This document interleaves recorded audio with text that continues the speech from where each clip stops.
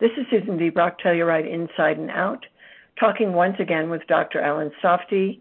He is a world-renowned internist and gastroenterologist with encyclopedic knowledge of mind-body wellness and preventative medicine, which he proves once again at the Peaks Resort and Spa in Telluride when Dr. Alan leads wellness retreats using evidence-based scientific approach to health and longevity. Those retreats are happening in the fall. For more information on them, go to TellurideLongevityInstitute.org. This week, we are talking with Dr. Alan about summer heat and your health. The news is not particularly uplifting. Dr. Alan, thanks for joining me. Thank you, Susan. I appreciate you having me again. So one of the consequences of these staggering heat, or of this staggering heat wave, is heat stroke and heat exhaustion. Would you define them?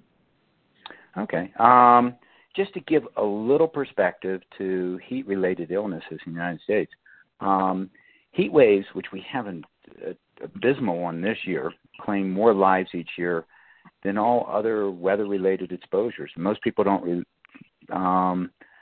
understand that we claim more lives with these heat waves than hurricanes, tornadoes, floods, earthquakes, significantly more lives. So we have a spectrum or a continuum of diseases with heat-related illnesses. So we have, heat stroke, which is defined as your body temperature being really, really high, 40 degrees centigrade or 104 degrees Fahrenheit, which is the end of the spectrum. That's the most dangerous aspect of that. But we have to consider it being a continuum of illness relating the body's inability to cope with the heat. So it can be a minor illness such as heat edema or heat rash. Some people call it prickly heat, heat cramps or heat tetany, where your muscles are just contracted. You can pass out and you can get heat exhaustion. But heat stroke is the most severe heat-related illness. And that's where your temperatures can go up to 104 or above. And that's associated with significant brain dysfunction. Okay, thank you for that clarification. Who is at greatest risk? Well, all of us are at risk. It's interesting that if you're not acclimated to the heat, those that work out in the heat and are used to exercising in heat can produce more actual sweat and cool themselves off quicker than people that are just going out, the couch potato that decides, I'm going to go out and play tennis for 2 hours in this, and ends up with significant problems from the heat. They won't sweat as well. They will get dehydrated. All of them will get dehydrated. So if we look at, people that are most ages of significant risk, so infants and children up to the age of 4 are at significant risk, and adults over the age of 65 are vulnerable because they don't adjust to the heat quite as, not everybody, but some of them don't adjust quite as readily to the heat than other people. And then if you have underlying medical problems, so if you have heart disease or kidney disease, if you're obese, not just obese, but if you're anorexic or significantly underweight, you won't adjust to heat very well. And then there's a lot of medications that we give for high blood pressure, and diabetes, and mental illnesses, and sickle cell trait. And alcohol does not mix with the heat whatsoever. So we have to look at the medications. We have to look at the patient's history to decide which of these medications are going to be risky. But medications such as diuretics, sedatives, blood pressure medications, medications for psychiatric illnesses may predispose you to more heat-related illness. Okay. So whether we are at high risk or low risk or even medium, what can we do to mitigate that risk? Be smart. Which, sometimes we're not. Look for signs. Let's talk about heat exhaustion first, which is one of the more milder forms. You might find yourself being a little confused. There might be signs of dehydration. Your urine may get darker. You may feel fatigued. You may start having abdominal cramps or muscle cramps. You may have some nausea associated with that as it progresses. You may have vomiting. The good part is that you're going to be sweating, but you're going to be profusely sweating. So your body's trying to cool yourself off. Your heartbeat will go up, absolutely. And so we have to look for those signs. And prior to that, we have to realize when we're going to be exercising in the heat, which I do quite a bit, that I'm going to drink 12, 24, 36 ounces before I go out. And every 20 minutes or so, I'm going to be having another 10 to 12 to 14 ounces, depending upon how much I'm sweating during that period of time. But look for signs. If you're not urinating, if your urine is very dark in color, you're starting to have problems with the heat.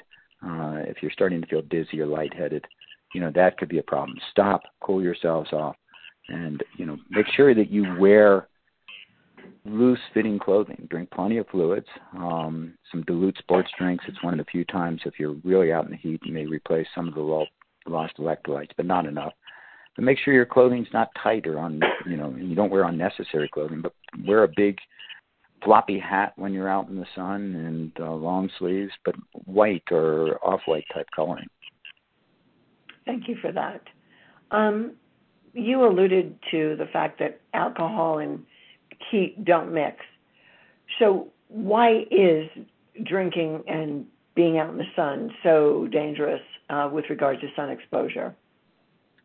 Well, alcohol has several problems. One, it may predispose you to more sun-related illnesses just in themselves, not heat-related illnesses. But alcohol and being out in the sun is really not a good thing for one to be doing. Two, you may get some peripheral vasodilation, meaning your blood vessels and your skin may dilate right then. You're not going to adapt to this heat quite as well. You may lose excessive fluids. You may urinate more. It's not a smart mixture. If you're going to drink while you're exercising, drink your 10 ounces of water every 20 minutes, even if you don't feel thirsty, but don't mix it with alcohol. And also after you exercise, make sure you continue to drink. Okay. How do we know if we're running into problems with the heat? Look for symptoms. Realize what the heat index is. If you're exercising in a place with very high humidity, so look at the humidity before you go out. Look at the temperatures. Look where the sun is. Is it a cloudy day? Is it a sunny day? So start to think about that even before you go outside. If the sun is directly overhead, you're going to get more cutaneous heating or skin heating than it would be if it's low in the sky or cloudy, even if it's the same temperature. And if the humidity is high, you're at greater risk, which seems somewhat paradoxical, but we cool ourselves by evaporation of fluid from our skin. Dogs, unfortunately, cool themselves by evaporation from their tongue and their paws only, but we have the entire skin that we can cool ourselves off. But if you be aware of the conditions that you're exercising in, and then look for those symptoms. Look for, any muscle cramps, any nausea, pale skin. If you start sweating really profusely, more so than you think you should be sweating for the degree of workout, or if your pulse rate goes really high, that may be early signs of heat exhaustion. And then, if we get to heat stroke, that's a medical emergency. Thank you very, very much. This has been Susan V. Brock talking with Dr. Alan Softy about summer heat and your health. It's a conversation that can go on and on. If you want to talk to Dr. Alan directly, sign up for his retreats. They are occurring at the Peaks Hotel in Mountain Village this fall. Alan, thanks for joining me. Thank you. I really appreciate you having me. You're welcome.